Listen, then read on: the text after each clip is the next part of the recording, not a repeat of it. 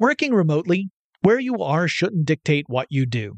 Work from the road by turning your vehicle into a reliable high-speed data Wi-Fi hotspot with AT&T in-car Wi-Fi. On the network that covers more roads than any other carrier, take your work on the road and AT&T will be there to keep you connected. Connect up to 10 devices and stream conference calls, finish up that presentation, or answer last-minute emails. Why wait? Go to att.com/in-car Wi-Fi today for free trial eligibility. Based on independent third-party data, number of devices varies by manufacturer. Always pay careful attention to the road and don't drive distracted. Wi-Fi hotspot intended for passenger use only when vehicle is in operation. Compatible device and vehicle required.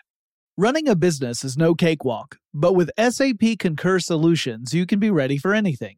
You can manage travel, expenses, and AP all on one platform that's packed with AI and best practices, and that delivers it all through an easy, clear, I can't believe how simple that is experience. So, while not much can be done about that guy who never fails to burn the microwave popcorn and stink up the entire office, with SAP Concur, you can easily handle almost anything else. Take control of your business finances today at concur.com. That's CONCUR.com. The best conversations I have with my colleagues are the ones that happen when no one is looking, when we're not 100% sure yet what to write. Hopefully, having conversations like this can help you figure out your own point of view. That's kind of our job as Washington Post opinions columnists. I'm Charles Lane, Deputy Opinion Editor. And I'm Amanda Ripley, a contributing columnist. We're going to bring you into these conversations on a new podcast called Impromptu. Follow Impromptu now, wherever you listen. When you think about the future, what kind of technology do you envision? Whatever the future holds, artificial intelligence will undoubtedly be at the heart of it all. Join Graham Class as he hosts Season 2 of Technically Speaking, an Intel podcast, and hear from the minds transforming healthcare, retail, entertainment, personal computing, and more with the help of AI. Tune in every other Tuesday and explore the latest technology that's changing our world today and creating a more accessible tomorrow. Listen to Technically Speaking, an Intel podcast on the iHeartRadio app, Apple Podcasts, or wherever you get your podcasts. Welcome to Tech Stuff, a production from iHeartRadio. Hey there, and welcome to Tech Stuff. I'm your host, Jonathan Strickland. I'm an executive producer with iHeartRadio, and how the tech are ya?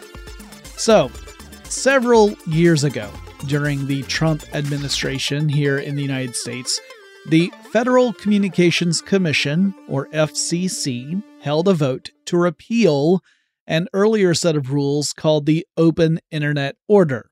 The board of the FCC, made up of 5 appointees, voted 3-2 to repeal those rules, despite the fact that there were concerns there was hanky-panky going on when the FCC sought out public opinion on the matter.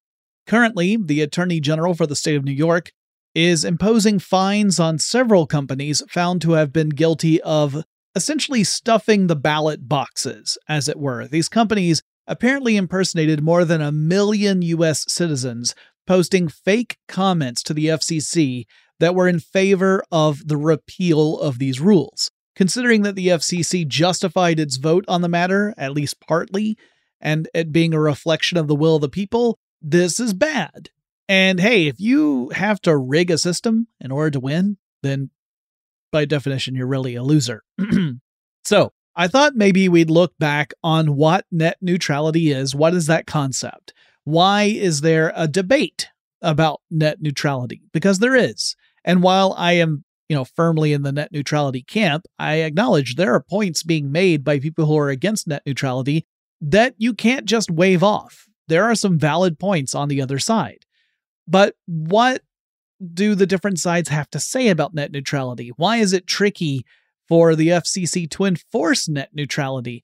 And how does the presence or absence of net neutrality affect people like you and me? Now, when I say you and me, I mainly mean people here in the United States for this specific case, but there are other places where this is an issue too. I mean, obviously there are places in the world where the government takes a much more active role and what people can or cannot access on the internet.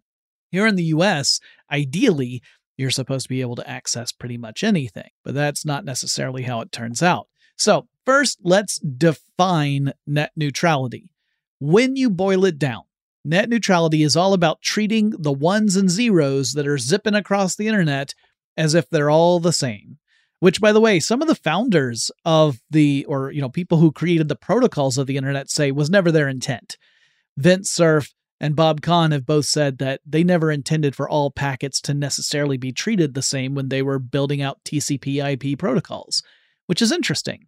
Net neutrality means that the various entities that own the infrastructure, or the pipes, if you were, or series of tubes, if you like, if we're going to go way back into the analogies of the internet. Anyway, net neutrality says that the companies that own that infrastructure should allow traffic to flow through those pipes, no matter where that traffic originated from. So there should be no preferential treatment. There should be no slowing of someone else's zeros and ones. There should be no blocking a competitor from accessing your infrastructure. It's meant to keep the internet a machine that lets information go to wherever it needs to go to without being hindered along the way. This definition has actually expanded a little bit over the years. Back when folks were first starting to talk about net neutrality, really the only way you could access the internet was by computer. The only meaningful way that most people could access was by computer. However, since then, we've had a revolution of devices that can tap into the network of networks. That includes smartphones and tablets and Internet of Things devices. Even some vehicles are accessing information on the internet. So another element of the concept of net neutrality tends to be that you should be able to access information on the internet no matter what device you are using to do so. So if a company happens to own some of the infrastructure of the internet and also happens to be involved in the creation of hardware, it would be against the principles of net neutrality for that company to allow its own devices access to its pipes, but deny entry to anyone else. So in other words, let's say that you have an ISP and the ISP is offering to lease you a modem and router. So as part of your service, you can essentially rent a modem and a router from this company, which means that you are adding to your monthly bill. However, you could just go out and buy a modem and a router and then have that connected to your service, which might require some extra steps to get it activated because it's not part of the proprietary system, but it should be fine. The ISP should not block you from using some other modem and router just because it doesn't come from them. And that would in turn mean you would spend less on your monthly ISP bill because you're not renting from them. What net neutrality says is that such an ISP couldn't come out and say, no, you have to use our stuff or you can't use anything else. These ideas are not just abstract concepts. Many companies involved in at least some part of the internet infrastructure are also content providers. In other words, they don't just own the pipes that stuff is moving through. They create some of the stuff that's going through those pipes. So one of the big examples centering around net neutrality for years was that a company like Comcast, the largest telecommunications company in the world, which has its own online content products, that's putting it lightly because they own NBC Universal, they might purposefully slow down or block traffic coming from some other content service like Netflix. And so that would mean if you're a Comcast customer and you're trying to connect to Netflix, you might end up hitting some traffic slowdown. Like things might take a while to buffer before you can watch them. But curiously, if you were to switch to Comcast's owned and operated streaming services, there's no such slowdown. It just loads super fast and you can watch without problems. So potentially that could drive customers to subscribe to Comcast's own services and to not subscribe to competitors, which seems to be a little bit anti-competitive, right? I mean, why make a better product if you can just block your customers from getting to a competitor, right? You don't need to make anything great if you can just prevent anyone from having a choice. If you're the only game in town, you don't have to make your game better. And you might think, hey, that does sound kind of anti-competitive, and you're absolutely right. It is. And keep in mind that here in the United States, many people have very few options when it comes to ISPs. So, for example, I live in an area, I am in the city of Atlanta. I'm not just like in metro Atlanta, I'm in the city. And I have precisely one option when it comes to a provider that can give me speeds higher than 150 megabits per second. So one option is not an option, right? That's it. That's all I've got. The other quote unquote options are for significantly slower speeds. So I could go with a competitor, but one, I would not be paying significantly less, and two, I would be getting a service that is significantly slower. So if I go to a site, by the way, that checks for providers based on my zip code, I get tons of options for insanely fast connectivity, like way faster than what I actually have. But if I actually go through the steps to get to a point where I would order such a service, by the time you get to the last step, you get a message that essentially says, "We're sorry, that service isn't available at your location," or something like that, which just shows that I am in that position that a lot of people are in the United States, where you do not have options when it comes to your choice of provider. So there is no competition in your particular area, and you're left with whatever is there. And that means that, if I don't have a choice in provider, if I want a good broadband speed, and if that provider were to decide to discriminate against other competitors, I just wouldn't be able to get that content, or at least it would be a real hassle for me to get that content. I wouldn't have an option to view that in any other way. Even if I wanted to subscribe and I wanted to be a paying customer, I wouldn't be able to see, say, the stuff on Netflix if Comcast decided, no, we're going to block Netflix's content.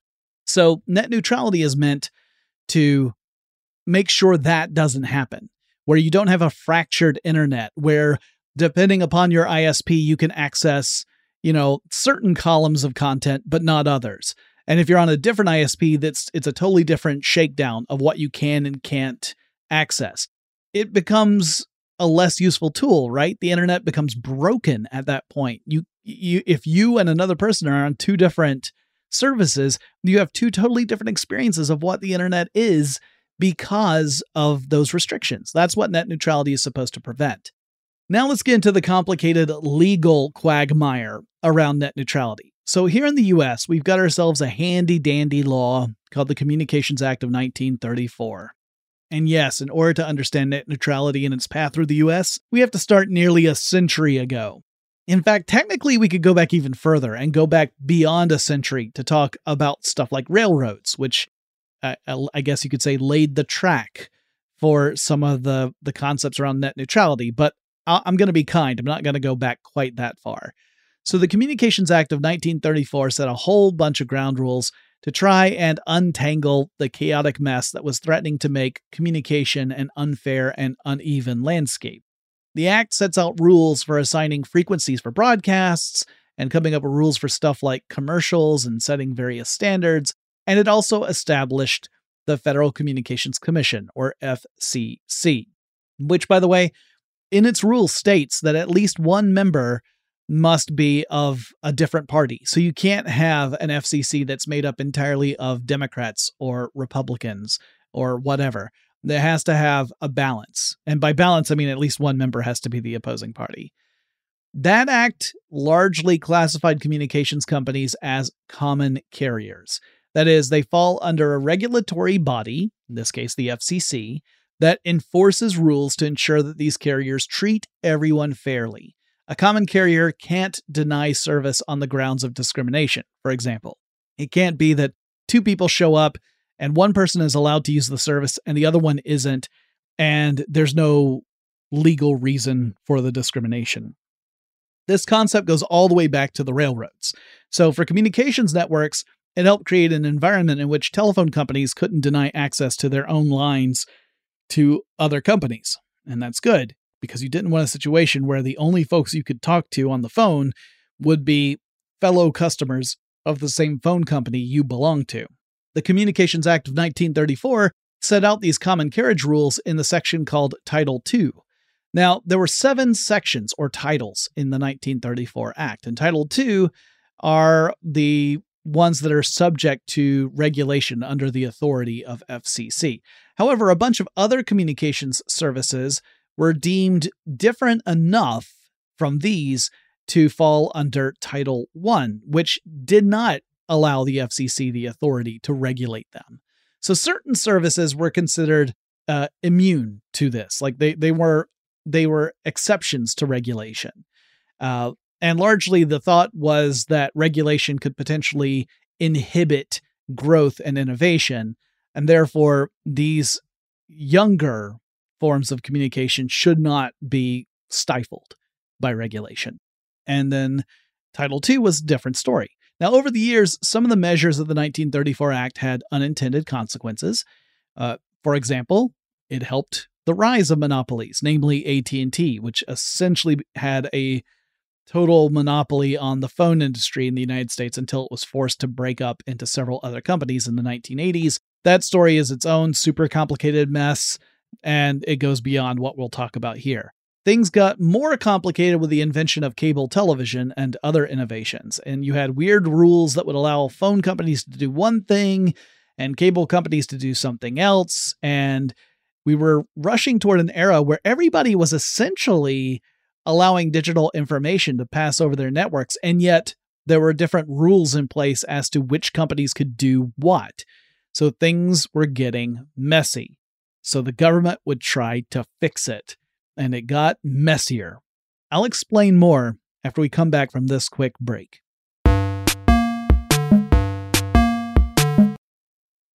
Working remotely, where you are shouldn't dictate what you do. Work from the road by turning your vehicle into a reliable high-speed data Wi-Fi hotspot with AT&T in-car Wi-Fi. On the network that covers more roads than any other carrier, take your work on the road and AT&T will be there to keep you connected. Connect up to 10 devices and stream conference calls, finish up that presentation, or answer last-minute emails. Why wait? Go to att.com/in-car Wi-Fi today for free trial eligibility. Based on independent third-party data, number of devices varies by manufacturer. Always pay careful attention to the road and don't drive distracted. Wi-Fi hotspot intended for passenger use only when vehicle is in operation. Compatible device and vehicle required.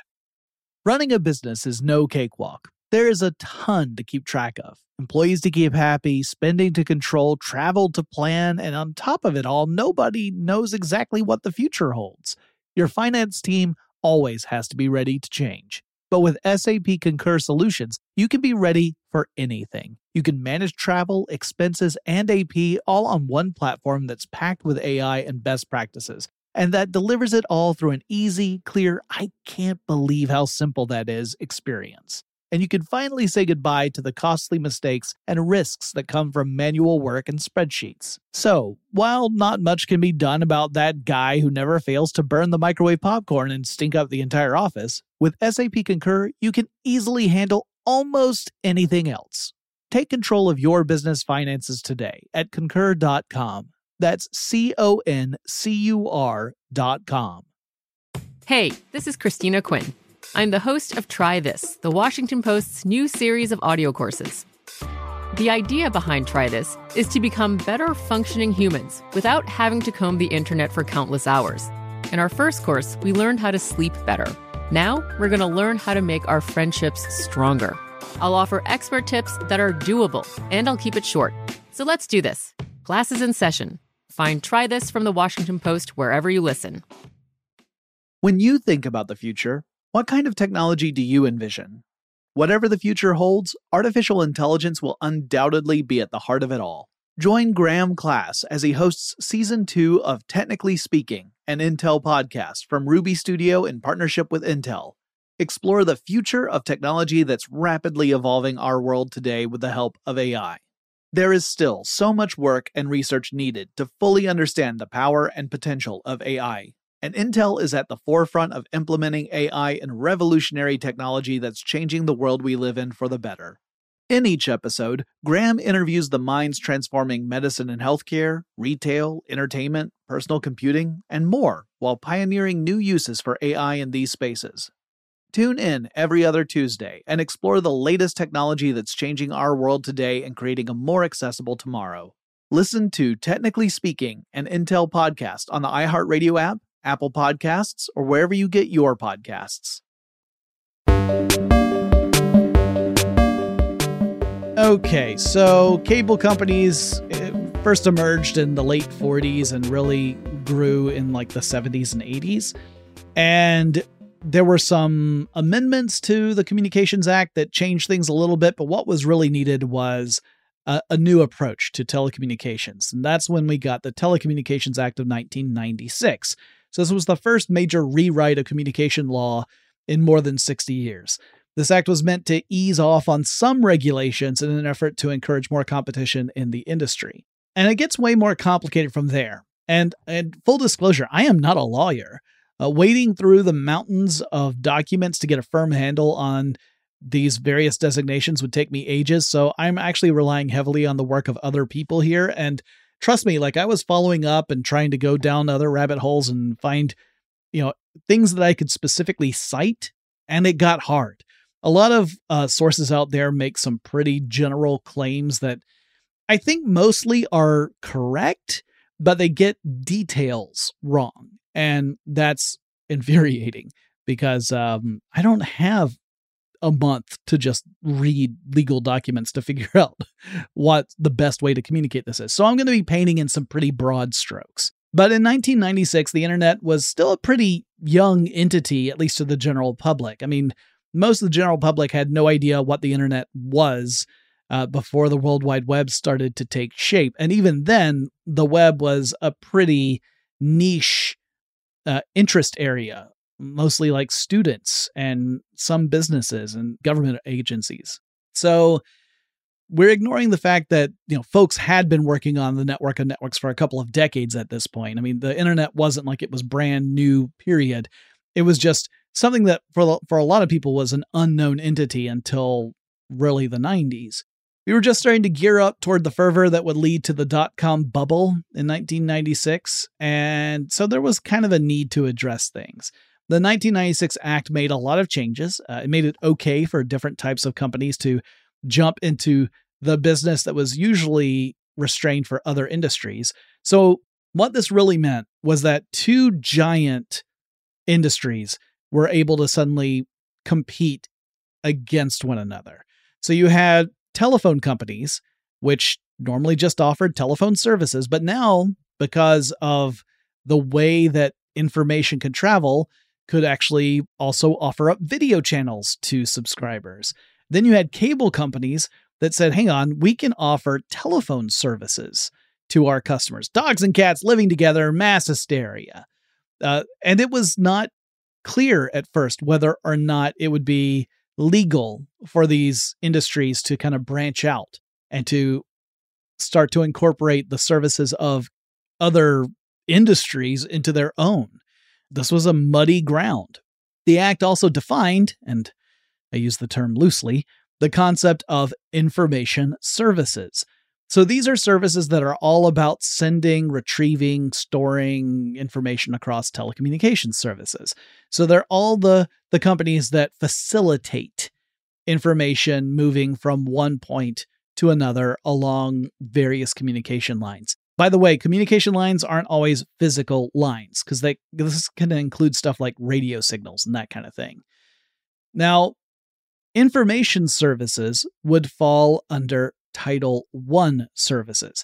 That would mean the FCC would not have the legal authority to regulate any business that was classified as Title I. So if a business were deemed to be about information services, about the facilitating of information moving across networks, they'd be Title I, and the FCC couldn't burst in and tell them how to do stuff.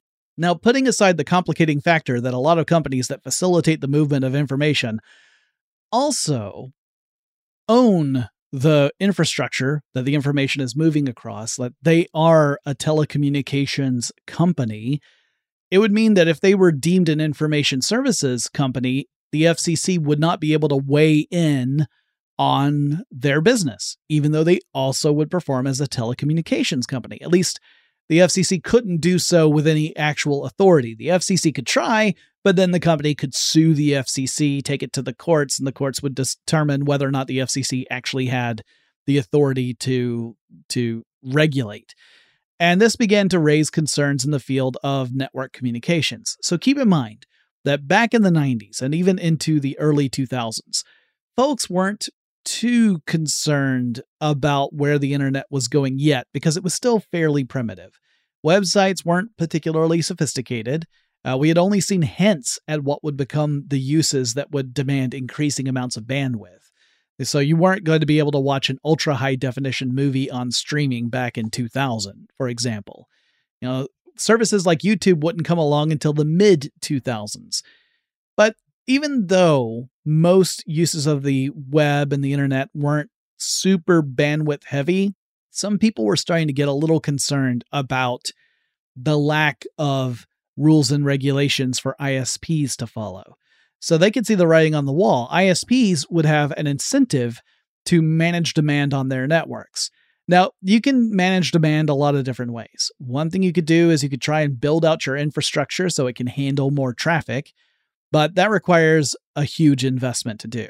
Another thing you could do is you could insert impediments to heavy-duty users of the internet. Maybe slow down stuff that would have a really heavy demand on the bandwidth of your network. Just throttle it. So that way, everybody else can still use your network without having their experience impacted as a result.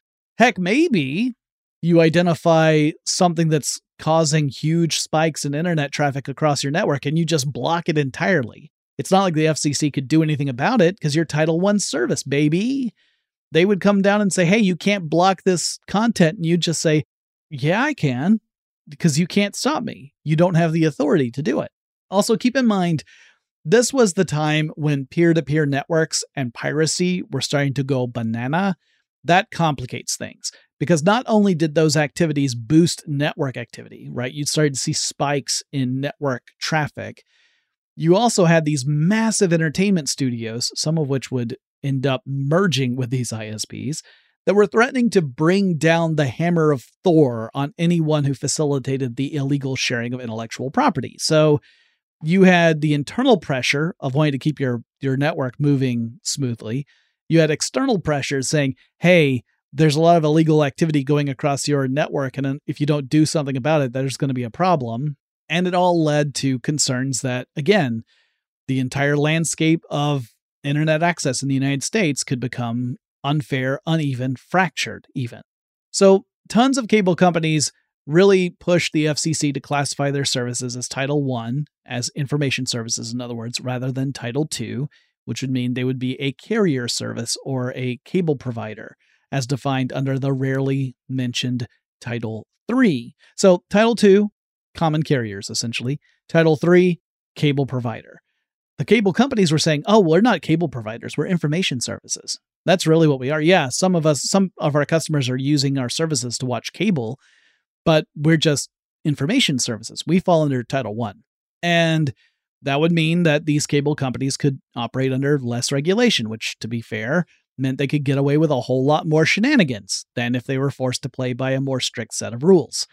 Now, some would argue the looser regulations would give companies the chance to create better services for customers, and that it could lead to greater competition between providers in an effort to find the best strategy to make a profit. It just didn't turn out to do that. But yeah, this is often an argument you will hear against regulation, the fear that regulation will stifle competition and innovation, and as a result, none of us get the really cool new stuff that we would get if the government would just back the heck off. Problem is, when the government does back the heck off, often what we see is one company start to dominate an industry, and then there's no incentive for the company to innovate because that company already has all the customers. Like, you don't need to win the customers, you've got them all. So where's the incentive to do better? It's a very complicated thing. And of course, things got even more messy because the FCC agreed that cable-based ISPs would fall under Title I, and this angered other types of ISPs, like DSL providers, right? So a cable company that was an internet service provider would be a Title I service, but a DSL company that provided internet service would be considered a Title II entity, which meant the DSL companies were saying, hey, you're giving cable companies an unfair advantage. You're not imposing these rules on them, but you are on us. Where's the logic in that? So the whole matter went to court, and things kind of flip-flopped around for a bit. At one point, the court found that the FCC had misclassified cable ISPs, and said that they had to classify cable companies as Title II because they were clearly telecommunications companies and not just information services. And then the cable industry appealed this decision. The whole thing ultimately went to the Supreme Court, and the Supreme Court, led by Clarence Thomas, overturned that decision and said ISPs belong in the realm of Title I, that the FCC did not make a mistake. Clarence Thomas at some point allegedly said he regretted that decision, which, I mean, the fact that he's capable of self-reflection should be a matter to celebrate, I guess, but doesn't change the fact that that decision became the precedent. So cable companies were Title I, DSL was Title II. Now, by this time, you had lawmakers in the U.S. realize that without certain protections in place, it was possible that the whole internet would become a fragmented, broken landscape, that some ISP customers could have one experience and others would have a much more inferior one because of these various throttle rules and blocking and all that kind of stuff. Maybe one ISP has access to most of the internet and another one doesn't. Or maybe a powerful company potentially stifles another one, thus killing innovation, doing the opposite of what everyone was hoping the Title I classification would do. So the FCC came up with some basic ideas that would form the foundation of net neutrality. So this was around 2004. Pretty late in the game, almost a decade after the Telecommunications Act was passed. And these net neutrality principles were fairly straightforward. One said that a customer should be able to access whatever information they want on the internet, provided that the information is legal. You know, there were exceptions for stuff like pirated content, for example. So it wasn't that you could access everything no matter what your ISP was, but rather, if it was legal, the ISP should not block a customer's access to that information. The bit about using whatever device you wanted was in those guidelines too, that an ISP shouldn't be able to say, no, you can't use X device, you have to buy Y device from us. That would be against the principles of net neutrality. Plus, consumers should be able to use whatever applications they wanted, again, assuming those applications are legal, and other similar principles, like the basic ideas behind net neutrality. And they're great, but it didn't change the fact that the FCC didn't have the actual authority to enforce these principles on any entity that was designated as Title I. Also, by this time, DSL companies had successfully campaigned to become reclassified under Title I. So we no longer had DSL as Title II and cable was Title I. Now both were Title I services. So in other words, the FCC was saying, hey, everybody, you got to play fair, but they didn't have any actual authority to make anyone play fair. It's like if a teacher were telling a kid, you can't, no running, and the kid said, you're not my dad. This became really clear in 2010 when the FCC lost court cases where the agency had tried to assert limited authority against Comcast and was found that they couldn't do that. Now, the case was that Comcast had been discovered to have throttled and perhaps even blocked some BitTorrent traffic on its networks. And that obviously goes against the principles of net neutrality. Now, a quick word about BitTorrent. BitTorrent is a protocol for decentralized file sharing through peer-to-peer connections. And to put it simply, imagine you've got a network of 10 computers. They're connected to each other. 5 of those computers have a specific file on them, and your computer has just joined this network. You're the 10th computer. You don't have that file. So what you do is you download a torrent of that file, and that torrent allows a file transfer between you and the 5 computers on the system that currently have that file. Whatever connection is best is the one that's going to be active. If that connection for some reason slows down, it can switch to another one. That way, you download the file as quickly as you can through a distributed, decentralized peer-to-peer network. It is a quick way to transfer large files, and as files propagate across the network, it gets easier and faster for new devices to download that file. Now, there is nothing inherently illegal about that. It is just a way to distribute files. You can use BitTorrent to download all sorts of stuff, including free software that has no restrictions on how it's shared. So BitTorrent is just a means of conveyance. That being said, one of the most popular uses of the technology was the downloading of copyrighted material, piracy in other words. So despite the fact that BitTorrent is really just a protocol for file transfers, in most circles it became synonymous with piracy. And so I imagine that's why Comcast started blocking BitTorrent traffic on its network. And that means It would affect you even if you weren't a content pirate. You were just using BitTorrent to get some legitimate file.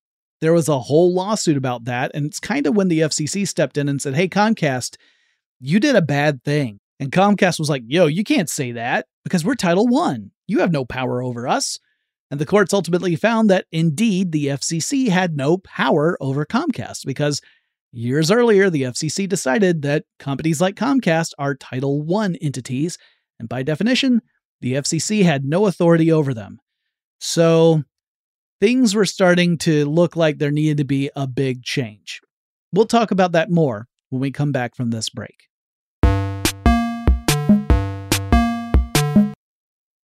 Working remotely, where you are shouldn't dictate what you do.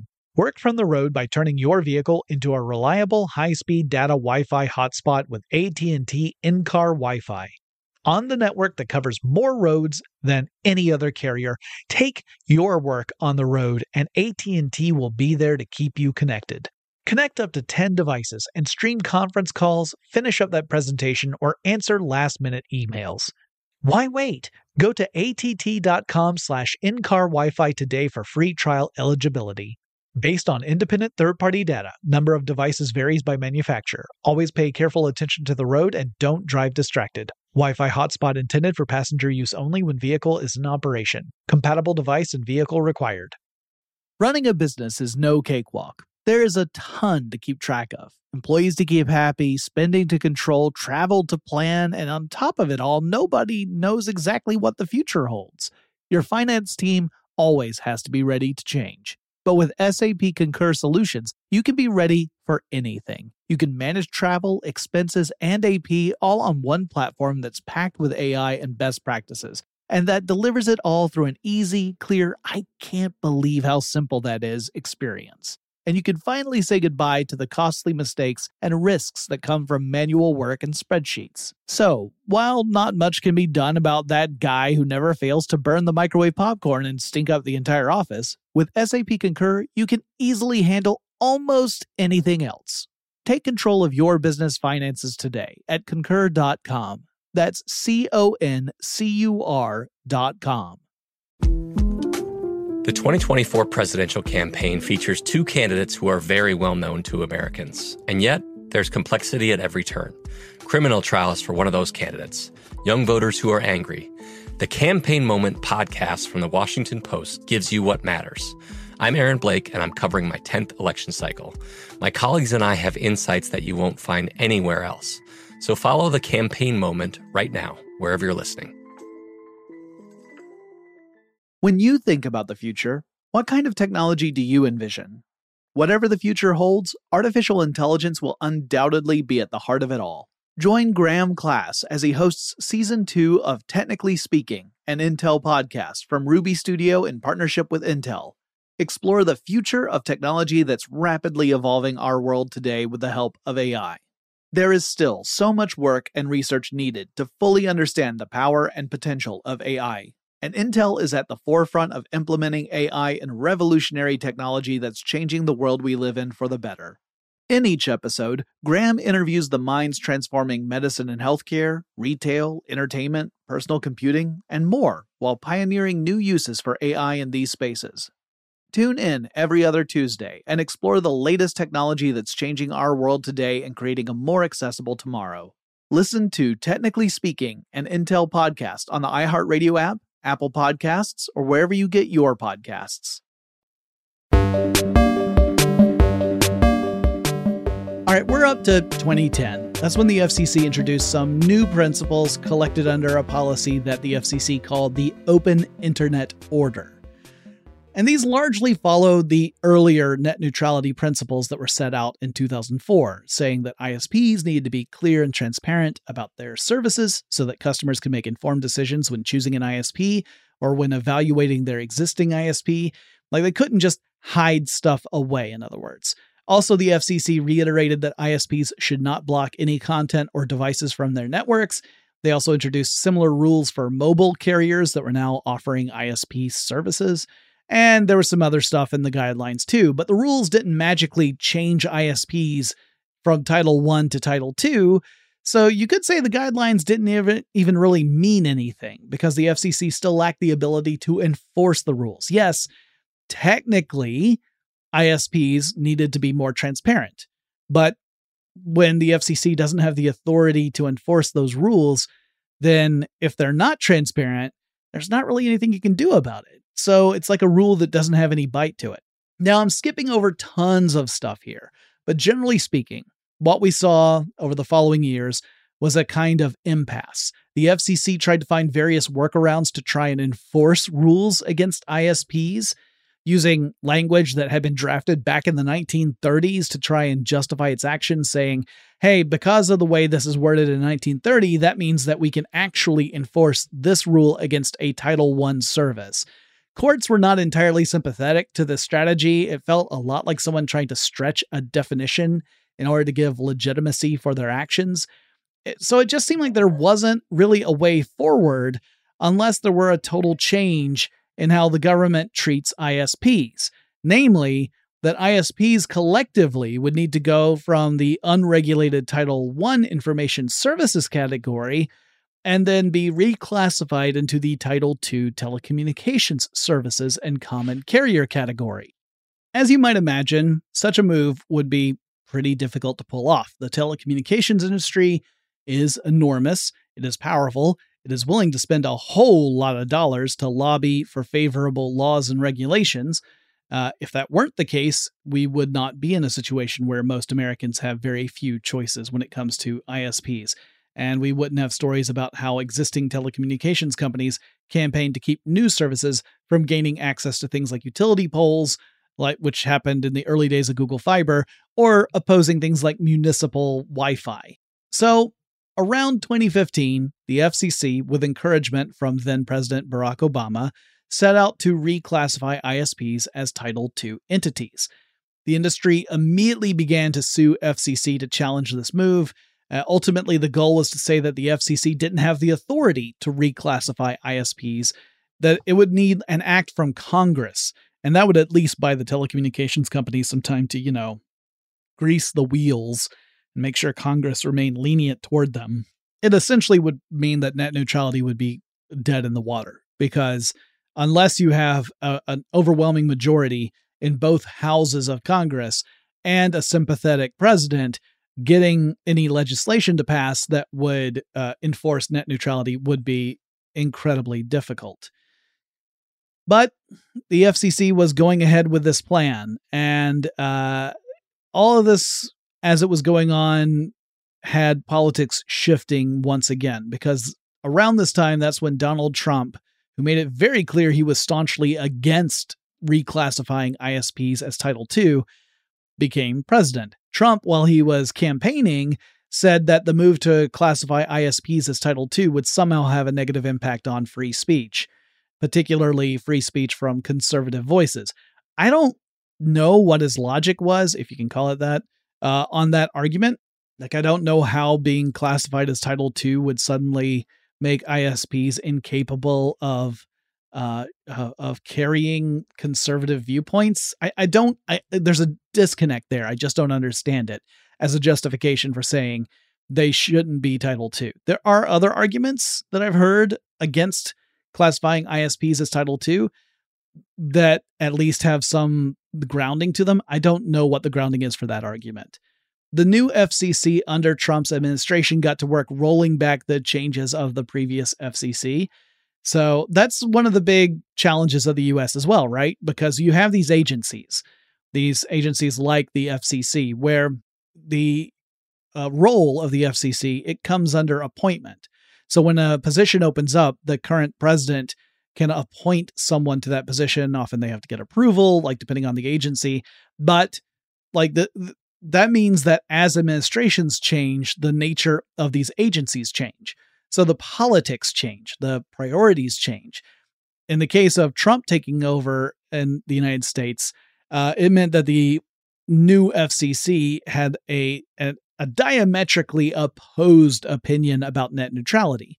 And the whole reclassification of ISPs to Title II hit reverse. The new FCC chair, Ajit Pai, pushed for ISPs to go back to being Title I and to strip away many of the rules that applied to net neutrality in the process. ISPs would still technically need to follow transparency rules, at least they were supposed to.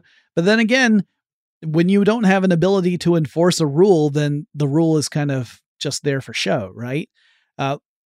If an ISP wanted to, they could be transparent and say, I'm going to throttle this traffic from this other provider. That would also be fine because, again, they just would be disclosing what they were going to do, but there were no rules to prevent them from doing it. So they could just say, hey, I'm going to do this thing that you don't like, and there's nothing you can do about it, but I'm at least telling you about it because I'm supposed to. Like, you could do that. But yeah, why even bother disclosing if there are no teeth to the rules? Anyway, during the Trump administration, the FCC's move to put ISPs into Title II classification went totally in reverse. And as we know, Trump then got voted out of office. I mean, he disputes that, but the courts sure haven't. And then with Joe Biden's administration, the tides have changed yet again. A couple of years ago, Biden signed an executive order that told the FCC to go back to getting net neutrality rules restored. Congress has also tried a couple of times to get a law going that would create a stronger framework for net neutrality and to remove some of the ambiguity of the FCC's role and the extent of its authority. So some of these would give FCC the express authority to do things like reclassify ISPs. That has been one of those matters that cable companies have argued, that the FCC doesn't have the authority to make that determination. Even though they made the initial determination of who goes into what category, they're saying the FCC doesn't have the authority to change that. So there have been a couple of attempts from Congress to get laws passed that would clear this up and make it less ambiguous. But they haven't really gone anywhere. They've never passed both the House and the Senate and then been signed into law. There's always been opposition in one house or the other, or just a lack of gumption to move the legislation forward, so it hasn't gone anywhere. Typically, support for net neutrality falls along party lines. Democrats are generally favorable toward it. Republicans are generally against it, or rather, Republicans are generally against government regulation. Now, if we're being fair, you can definitely see examples throughout the history of the United States where regulation did have negative consequences. But you can also see plenty of examples where a lack of regulation led to huge problems. So I think it's safe to say that it's complicated, and we humans are good at messing stuff up. So I don't think it's as easy to say that regulation is good or regulation is bad, because it has to be designed and enforced properly. And that's a big if. Personally, I am in favor of following rules that create a fair playing field across all ISPs and content providers. I do not think it's fair if an ISP decides it will only carry a content provider's content if they pay extra, for example. That, this tiered internet approach, I think, is a bad thing, where they say, yeah, we'll carry your streams, but you have to pay us extra if you want it to go fast.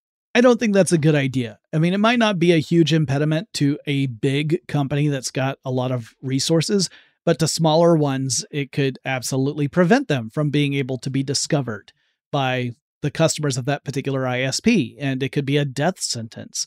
Like, imagine if a restaurant opened on a road and the roads were all suddenly converted to private ownership, and the owner of that road said that the restaurant has to cover the costs of people going to it. Like, it has to pay for people to be able to drive down the road and park at that restaurant.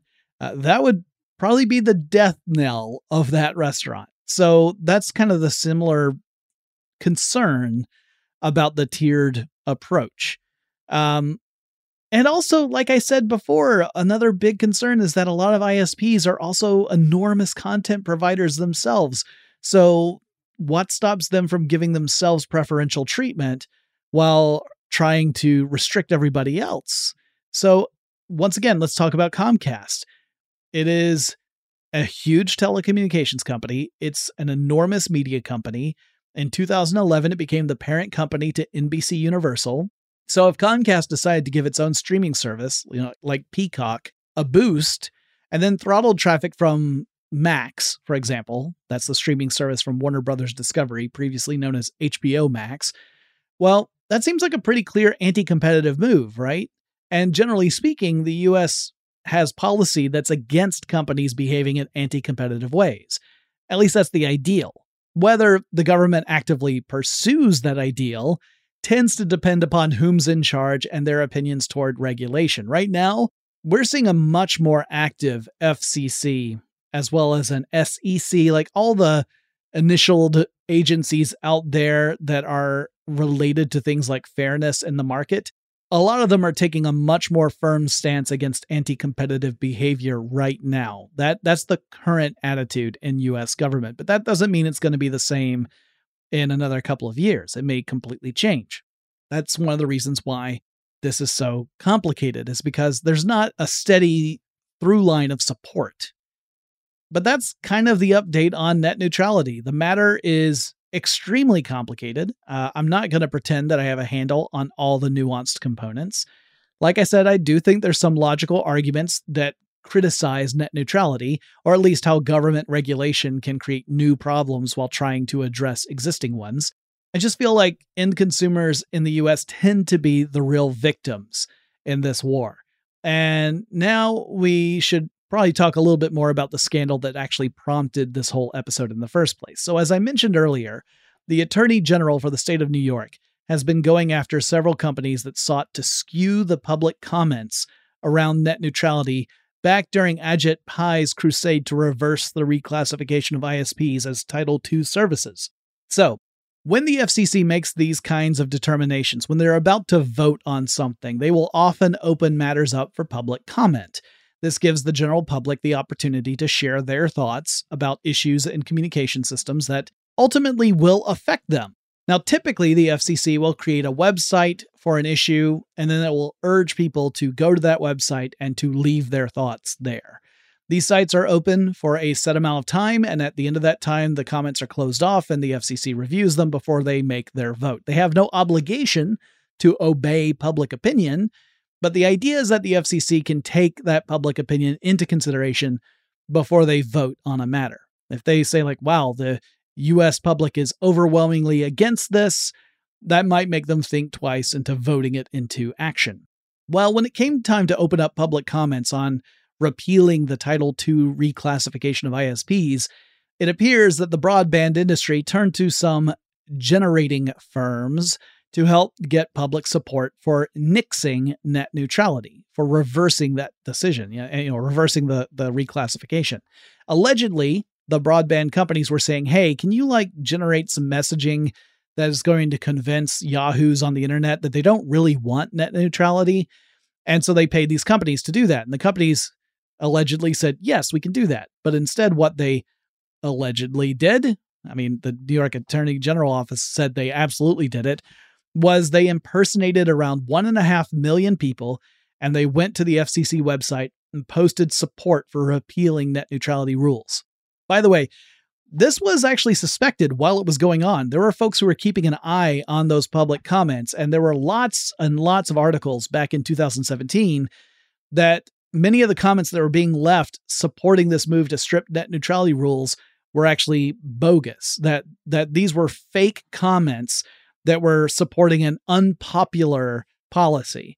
The Attorney General's office had secured agreements with 3 different companies to hand over more than $500,000 in fines for participating in this scheme. Now, if you ask me, those 3 companies got off lightly, because I'm sure you would be upset to find out that some company somewhere had posted something online while claiming to be you, particularly if they were saying something that you adamantly disagree with. And you might wonder, how bad could it all be? 1.5 million impersonated people, that is a lot. There's no denying that. But how bad is that in the overall scheme of the comments that were left on the FCC? Well, according to an investigation, there were around 22 million comments left on the FCC request for public comment. And an investigation in 2021 uncovered that out of those 22 million comments, 18 million of them were fake. So the vast majority of comments left were fake ones trying to skew the results. Not trying, they did skew. That's the vast majority of the comments left were left in order to create this message that the public wanted the Title II reclassification repealed. So yeah, it is a rigged game. I mean, that is the definition of a rigged game. It is rigged. And the penalties for rigging the game are minuscule. $500,000 spread across 3 companies is nothing. Plus, even with that, it doesn't reverse the decisions that were made, even though those decisions at least partly relied on fake public opinion to justify the decision. So the results of that fakery are still in play. Like, that doesn't change at all. You're like, shame on you for fooling everyone. But the decisions that were made based upon those false comments, those stand. So also interesting, by the way, at the time, back in 2017, when all this was happening, Ajit Pai resisted calls to investigate the comments. But then, I mean, if fake comments are in support of your position, I guess you don't have much of an incentive to investigate if those comments are real or not, because they're supporting your side. So yeah, it is an ugly business. Again, personally, I'm in favor of net neutrality. I am interested in some of the arguments against it. And again, I think a lot of that comes back to how government regulation has been poorly designed and implemented in the past. Often can lead to corruption as well. I mean, it just comes down to the fact that some people will see a system and figure out how they can personally profit off of it, even if it means everyone else suffers in the process.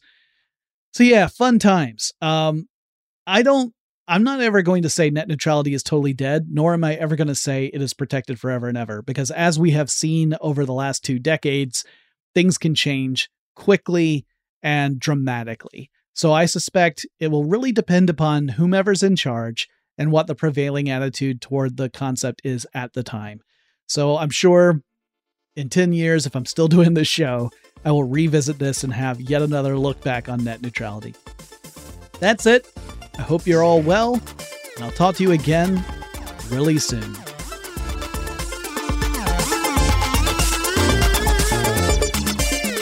Tech Stuff is an iHeartRadio production. For more podcasts from iHeartRadio, visit the iHeartRadio app, Apple Podcasts, or wherever you listen to your favorite shows. Running a business is no cakewalk, but with SAP Concur Solutions, you can be ready for anything. You can manage travel, expenses, and AP all on one platform that's packed with AI and best practices, and that delivers it all through an easy, clear, I can't believe how simple that is experience. So, while not much can be done about that guy who never fails to burn the microwave popcorn and stink up the entire office, with SAP Concur, you can easily handle almost anything else. Take control of your business finances today at concur.com. That's CONCUR.com. I'm Katya Adler, host of The Global Story. Over the last 25 years, I've covered conflicts in the Middle East, political and economic crises in Europe, drug cartels in Mexico. Now I'm covering the stories behind the news all over the world in conversation with those who break it. Join me Monday to Friday to find out what's happening, why, and what it all means. Follow The Global Story from the BBC wherever you listen to podcasts. Xfinity has free premium networks for everyone this month, no matter what kind of entertainment you love. Addicted to true crime? Catch killer cases and more spine-tingling shows on A&E Crime Central. Crave adventure? Explore Asian action movies on Hi-Ya. Searching for something extreme? Check out skating, snowboarding, and more on Fuel TV Plus, the global home of action sports. And find crowd-pleasing bops on iHeartRadio's Hit Nation playlist. There's new free shows and movies to love every week. Say free this week in your Xfinity voice remote.